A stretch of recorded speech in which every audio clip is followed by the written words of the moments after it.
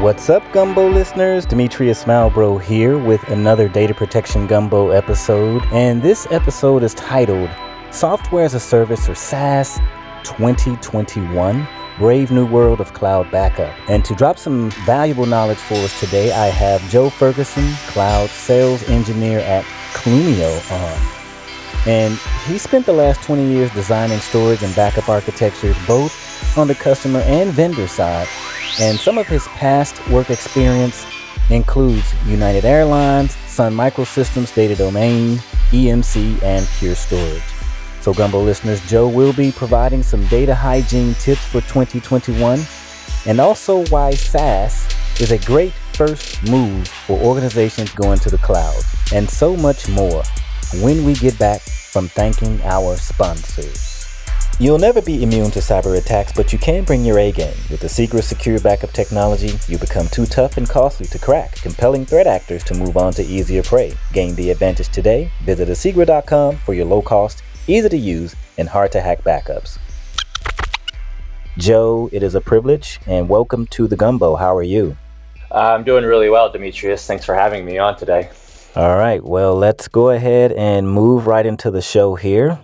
The first question, let's start off a little light. Let's start off, I guess, by talking about data protection hygiene. And why do you think companies forget best practices and sometimes develop bad data protection habits when, let's say, they move to the public cloud? Yeah, it's a good question. I think one of the things that we've seen, if you think about how cloud adoption was born and really grew, a lot of it came from these compartmentalized use cases. A lot of development teams, gaining quicker access to resources to develop projects. And they kind of tended to happen away from the mainstream of centralized control and oversight within organizations. And to some degree, there wasn't a ton of need there as well around data protection based on the use cases. Mm-hmm. And then obviously it started to grow into much more than that, and people started to to bring production resources into the public cloud as well. I think there's this perception, or maybe a misperception, around cloud based on the level of redundancy and availability that's out there, and sort of mixing it in with this idea around that the data is protected. And so you have a lot of people who are users of the cloud, but aren't necessarily coming from a background where they're designing architectures and security and things around that nature. And their view is very focused on just their own needs. And so as it started to grow, right, and inside of that, there was also this sense of kind of a lack of options. Nothing, up until recently, there hasn't been very good quality presentations of backup and recovery architectures for public cloud. And it offers snapshot capabilities, which were easy, to gain access to historical point in time for your data. But I think it missed sort of the overarching view of all the things that can happen, and kind of putting it into a larger context than just the immediate use case for that user. And so as it's shifted into more of a organizational strategy, now we're seeing more focus on, okay, what are my options for doing data backup and recovery? And so now it takes a kind of a different perspective, where we come more into around, general lack of not necessarily just the lack of capabilities, but I think the lack of optimized capabilities. We've seen a lot of on-prem backup and recovery solutions port into the cloud in the same manner that they were being designed and used in an on-prem data center world. And the fundamental way of looking at those is different, because the resource consumption, there's a different cost profile, et cetera. And so, this reliance on snapshots sort of set the bar originally, and people have tended to somewhat just adopt that as the default strategy.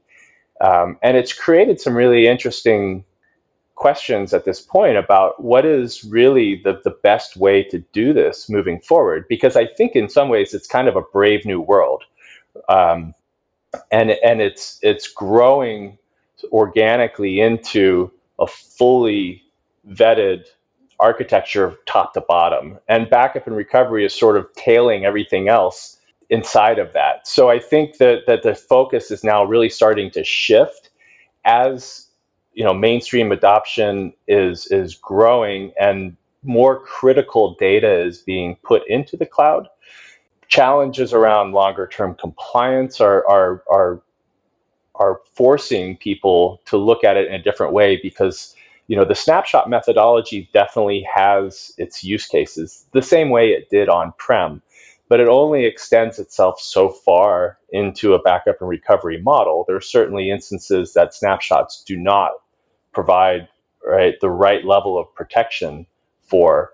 And so people, I think, now are trying to balance best practices around cost. And from what I've seen so far, right, if you approach data protection in a public cloud space in the same manner that you did on-prem, you usually end up with a fairly prohibitive cost model, which then causes people to rethink it again and maybe trend back into how do we make snapshots work for us, right? And they're sort of they're letting go of the end goal to some degree in order to try to more quickly solve a problem that doesn't present a solution very easily. And so I think that world is shifting some. Now, yeah, are you for or against snapshots? I'm not sure what I'm hearing. Is it that you're for snapshots or you're not? Well, I think snapshots definitely have their place, right? And I think they're based around operational recovery to some degree, but they don't provide any sort of air gap security. Mm-hmm. They don't really provide any sort of indexing and cataloging.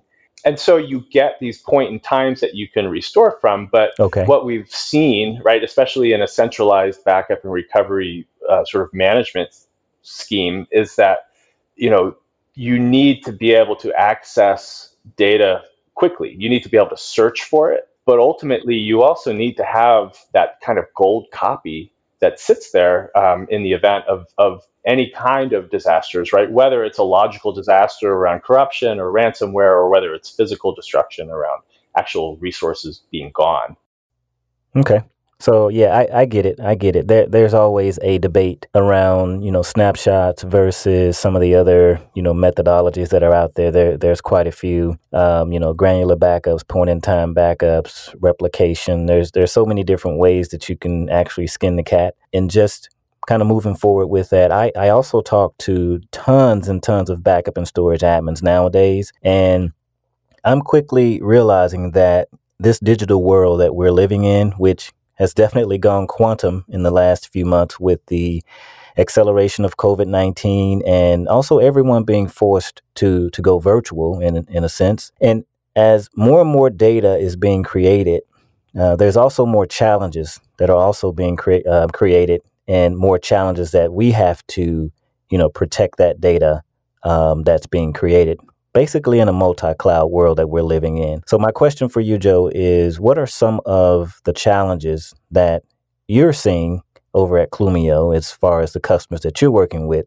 And how would you approach, solving some of those challenges? Yeah, so I think one of the things that I see creating one of the biggest challenges is really this idea of data locality. And as it gets more dispersed and you start dispersing infrastructure to support it, you have all these different endpoints that are addressing the needs of that particular arena, whether it's public cloud or coming back onto private cloud or something in a SaaS application, but they're all fundamentally different endpoints. And so if you're approaching it with a strategy of multiple endpoints, it's really hard to not only just bring it back into some sort of centralized view, but the management of it as well. And if you're care and feeding for these infrastructures, you now have, 3, 4, or 5 different environments that you're trying to operate ultimately. And so, and you think about all the things that come with operational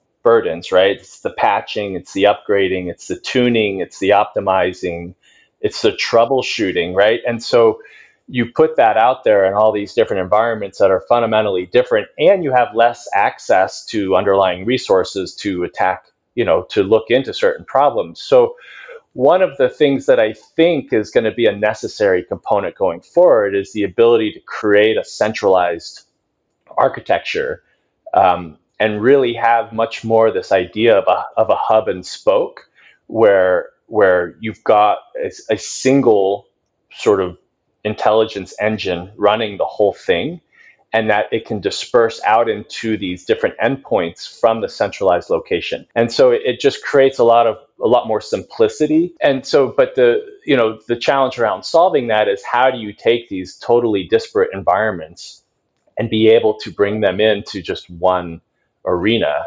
successfully? And at the same time, you want to try to lessen the amount of management overhead that occurs there. Certainly, I think with the idea that we're more virtual, the access to data centers and the idea that hardware is driving the solution, and so you've got the challenges with that associated. So I think the more we can pull away from fixed architectures that have to be installed and deployed and cared and fed for, and the more that you can create, I think, somewhat of just a centralized engine that solves for all of these things, I think that's the route that the industry is going to start to go in. It's the only way to really merge all those clouds together. Yeah, and it also sounds like some type of intelligence around maybe AI and ML will definitely have to be mixed in there in some shape or form or fashion, I guess, from my perspective. But just to go back to my old school roots here, Joe, and also since I'm an avid reader, and I'm not sure if you remember that book. It's called The World is Flat. It's by Thomas Friedman, I think from 2005, 2006. And yeah, he was talking about kind of like globalization and what's going on, what's going to change the core of the economic structure of how businesses are going to accelerate due to the widespread use of the internet, and basically converge all things physical into virtual global supply chains. Now, I knew he was onto something, and we're actually living in the days where all of this is playing out. COVID-19 has definitely changed the landscape, and just look at Zoom and the phenomenal quarter they've had, right? Just as a result of everyone having to rely on getting on a virtual session and working from home and going to school from home, etc. So this brings me to my next question about the rise of software as a service and why SaaS is a great first move for organizations going to the cloud. What's your thoughts there? Yeah, well, the Zoom example is actually a really nice one, right? Because historically people would run their own instances of some sort of telecommunications internally, and they would host it, right? And so that's a perfect example of walking into a ready built architecture that you can just sign up and use. And I think when people look at the move to public cloud, there becomes a lot of considerations around, the idea of just lifting and shifting into the cloud has proven itself out to be, in many cases, not the right move. And public cloud requires some rethinking. And so what SaaS actually provides is a way that you can take an application ecosystem and immediately move it into a cloud-based structure, and it comes fully optimized. So you don't have to spend resources and time thinking about and trying to manage new ways of doing things. It's really much more results oriented. And the value that you get out of SaaS is that you can simply sign up and use, right? You think and you do. You don't have to spend time trying to figure out how you need to refactor an application in order to solve the challenges of the economies of cost, and scale and resource utilization and all of that. And you can focus more on just the results that you get out of it. And in that sense, right, so if you think about what customers are typically doing, I think infrastructure can be defined in two ways, right? There's elements of the infrastructure that are very core to competitive advantage for any sort of customer in the industry that they're in. And that you want to tune those and create some sort of separation from what everybody else is doing, because that gives you an advantage. And so that's very focused on the mind share that you can bring there to build something that's different and cool. But if it's not providing competitive advantage specifically in your market, you really just want the application to work and function, and you don't want to have to spend a lot of time on it, because that's just pulling you away from what's really valuable to you. And so SaaS becomes that great first piece where you can shift a fairly large percentage of your infrastructure into these well-known, well-formed, ready-to-use architectures that are already built for you. And the funny thing I say is, like, when you sign up for a SaaS application, it's as if you've hired 150, 200 engineers to monitor and ensure the successful outcome of that application for you, because you have a whole engineering organization who's built the application, who are doing the optimization work, who are doing the troubleshooting and patching for you, and they're really just focused on your experience being I need this from the application, and now I got this from the application, right? So it becomes, again, it's all about the results without the work, and so I think it introduces a lot of good options for the customers who want to get out of the data center, who want to minimize the footprint that they manage, to be able to shift things off very easily. And then it also gets the end users more focused on, a new way of doing things, right? And kind of softens the idea of what cloud is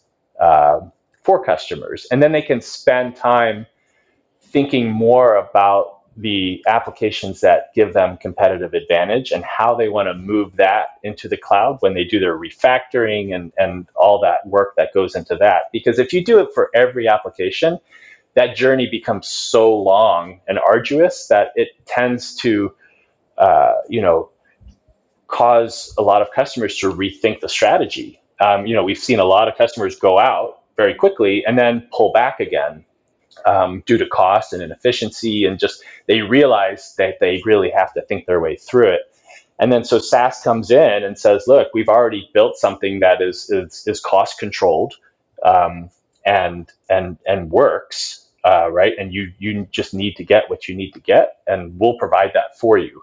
And so we see that across the board on all those fundamental applications that are core to running your business, but aren't necessarily, a distinct application that is special to that specific customer. So what about let's take that 100, 150 engineers, right? And of course let's say they're not in one location, so they are geographically dispersed.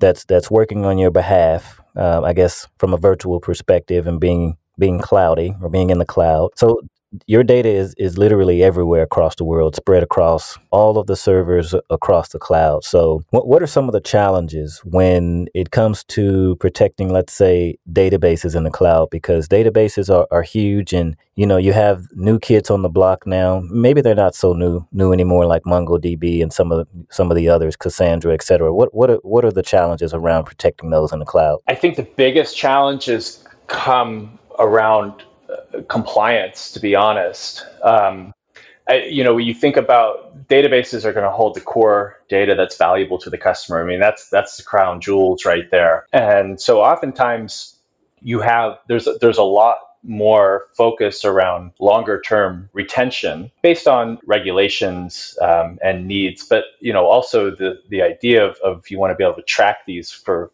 longer periods of time. And if you look at sort of the native cloud structures that are built in today around protecting, ways that you could use public cloud today to, and their native resources to protect that data, it becomes challenging, because I think at the core of data protection, you want to create this air gap between the backup data and the production data, right? You need that gold secure copy that is not accessible, cannot be manipulated or altered in any way.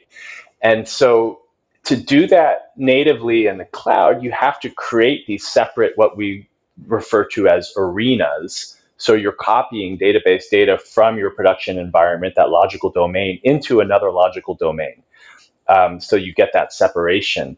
And the way that, if you think about it from a long-term retention perspective, that the cloud doesn't do a great job of doing incremental copies of databases. You can't necessarily do that full incremental. Every time you make a copy of a database into another arena in the cloud to get that protection, you're copying the full thing every time. And so there's time elements, but mostly there's just cost elements. It becomes really prohibitive to actually do that. And so I think, ultimately the biggest challenge is finding a way that provides the right level of protection for the right amount of time without having it be so costly that it's not a valid solution. And I think that's one of the biggest struggles that people are finding. And that's why you find all this compromise, because, you think about the ways that you could actually create it, script it, right? And again, you're now creating a ton of work for your engineers to, come up with ways to do this. And now you're managing that process at scale across all these different locations globally. That becomes actually even more of a nightmare and less reliable and less consistent than if you had an application or something that was actually designed to do that in the first place. And so I think the native tool sets that are in public cloud today don't solve for that at all in any good way around longer term compliance. And so, the operational recovery piece for databases is built into public cloud today, but that only solves for that very short term piece. And so I think, if the more valuable the data and the longer that you need to retain it for, I think that's where the biggest challenges start to present themselves. Okay. Yeah. All of that is clear to me. And maybe giving you an opportunity, you being at Clumio, how do you guys do it over there at Clumio? And, what makes your solution different from others, like, let's say, a Druva, a Rubrik, or Cohesity? So one of the things that I think is our core differentiator, one, we were built from the ground up with the purpose of solving the challenges around cloud data protection, and especially public cloud data protection, which includes, the three major cloud providers, as well as SaaS applications that are out there that customers are consuming. And then you also have to solve for, the on-prem stuff, because this is a very fluid thing that's going on, right? And nobody's, generally 100% in one area or the other. So, you really want to be able to approach all the environments in the right way. I think that, there's a couple things that we really kind of hang our hats on. I think one is this idea that we want to be the most secure backup and recovery application on the market today. And so we built in from day one, not only organizationally, all the security elements on our side, because you want people to trust us with the data first and foremost. But we basically designed the whole back-end infrastructure to utilize all the various components that cloud brings. I think based on my understanding, and I'm no expert on Druva or Cohesity or Rubrik, I know what I know, but I certainly wouldn't claim to be an expert. But what my sense is that they've been forced into doing the two approaches that everybody is falling in the same trap with, is either just run our infrastructure the same way you did on-prem in an infrastructure as a service model. And so, they will sort of license the software, but then the customer has all these hardware costs that get consumed alongside of it, which can sometimes be more expensive or a large percentage of the overall bill associated with it. And so, and I think they've realized that that's not the best approach either. And so in order to shift quickly, they all kind of hung their hats on a snapshot orchestrator. And so, Amazon has their native AWS backup, which is, as an example, is Snapshot. And so they layer on top and license software to help orchestrate and make that easier to manage. From our perspective, we don't feel like Snapshot's our backup, and we'll argue that all day. But we do realize that there's value in Snapshot orchestration. And so we actually offer that for free as part of the service. You can sign up and use Clumio and have our snapshot orchestrators for IaaS and PaaS and not have to pay anything for it. We're just helping out. And then when it comes to the actual backup and recovery, then you can license Clumio, and we provide that secure air-gapped copy of the data and an operational infrastructure that allows you to recover no matter what, right? So if you lose your production environment, you have this separated infrastructure that allows you to access the data and put it back to another place that you can use it. So that's sort of one fundamental differentiation. But I think at the end of the day, we've solved the challenge of scale. I think SaaS is becoming a very cool buzzword for all of these companies. And so you'll hear everybody talk about it, but we talk about it in a way that we tend to refer to as authentic SaaS, because really there should be no management. You should not have to patch. You shouldn't have to tune. You shouldn't have to do anything. The service should just run itself. And I think that's what true SaaS is. And we focus a lot more on being stateless rather than stateful in the architecture. So you're not deploying software in a sense that you are consuming resources 24/7. You're managing those resources.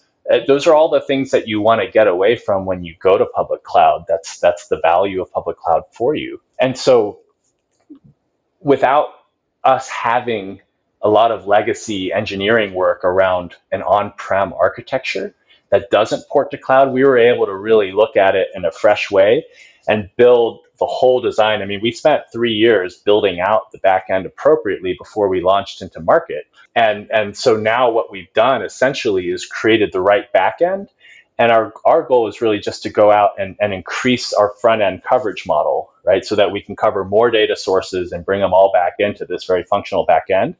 And I think that's the thing, right? So with Cohesity and Rubrik, the snapshot orchestration piece, I think Cohesity is still working on that a little bit, right? But their first move was still, just run us like you did on-prem. Druva has a different storyline and a different messaging, and they tend to talk much more around SaaS as well. But again, from what I understand about their architecture, it's front-ended by these fixed resources, like EC2 instances. So the data path for them has some limitations around scale, where we have no fixed resources in our data path. So there is nothing that sits in between the host machine and the end storage. And we get massive parallelization around our back-end storage with S3. And so a customer, we're allowing literally a customer who backs up 50 machines today to turn around tomorrow and say, I want to back up 1,000 now. And they can just do it without any thought. And the service will adapt and scale to meet the needs and demands of the customer. And I think that's true SaaS right there, where it becomes very results oriented. You don't want to have to try to plan and build and change as you change your needs. You want to just be able to keep consuming. And so that fundamental approach on our side is really that differentiator, and it's going to start to prove itself out more and more, I think, as people start to learn about, sort of the shortcomings of the other offerings. And I think you're seeing those vendors, they're putting those out there today, but I don't think that's their end state architecture. What I'm seeing right now is that everybody is racing to try to build the correct architecture. And I think fortunately for us, we're in a position where we can really set that narrative and kind of set the bar around what the right way to do it is. And now everyone's going to start playing catch up to try to recreate the style that we've built. And so we have some time advantage there, but I think ultimately it's presenting the ease of use. Backup has gotten easier over the last decade or 2 decades for sure. But the one thing that hasn't changed is that you're still dealing with these fixed resources around CPU, memory, and storage, which always are kind of the heart of all the problems to begin with when you think about the challenges of what backup and recovery create. And so if you can get away from that model and build something that's a lot more stateless, requires no care and feeding, but you get the same results, if not better, I think that's where we really come in and say our story's different. Wow, seems like you really have a powerful bulletproof statement there that you're making, and you said that you didn't think about that a lot, but I think you put some thought into the differences there. So I really appreciate you breaking that down and explaining, your approach and authentic SaaS, and being the most secure, which definitely cybersecurity right now is one of the number one things due to ransomware and all other types of cyber threats that are out there, Joe. So rolling into the closing gumbo question. All right. You ready to have a little fun? Sure. Sure. All right. Let's do it. So, what would you tell your 16-year-old self if you had an opportunity to travel back in time to secretly change your destiny? Wow. Yeah, I would say very specifically, like, attack the gray matter. Right? Go after all the things that you weren't certain of, and really dive into them. It's okay. I think we tend to try to follow a path that is more well known to us. But honestly, I think it's the more you start exploring the edges and the things that are less well known, you open up so many more possibilities. And so it's really about, like, just going after the things, expanding the world of possibilities for you by just going after the things that don't always make sense. Yeah. And then you see where you end up on the other side, right? Stop pre-planning everything and just get after it. Okay. Attack the gray matter. And I like that statement. What's the gray matter? The gray matter is all those things you're like, oh, no way, I could never do that. Okay, gotcha. So gray matter is kind of that devil on the left side of your shoulder telling you that you can't do it, or you don't have enough time, or you don't have enough money. Yeah, there's not a whole lot of sense of security in this endeavor, so maybe you should try something different that you feel a little more comfortable with. I would just go after all those things that you don't feel comfortable with more and more.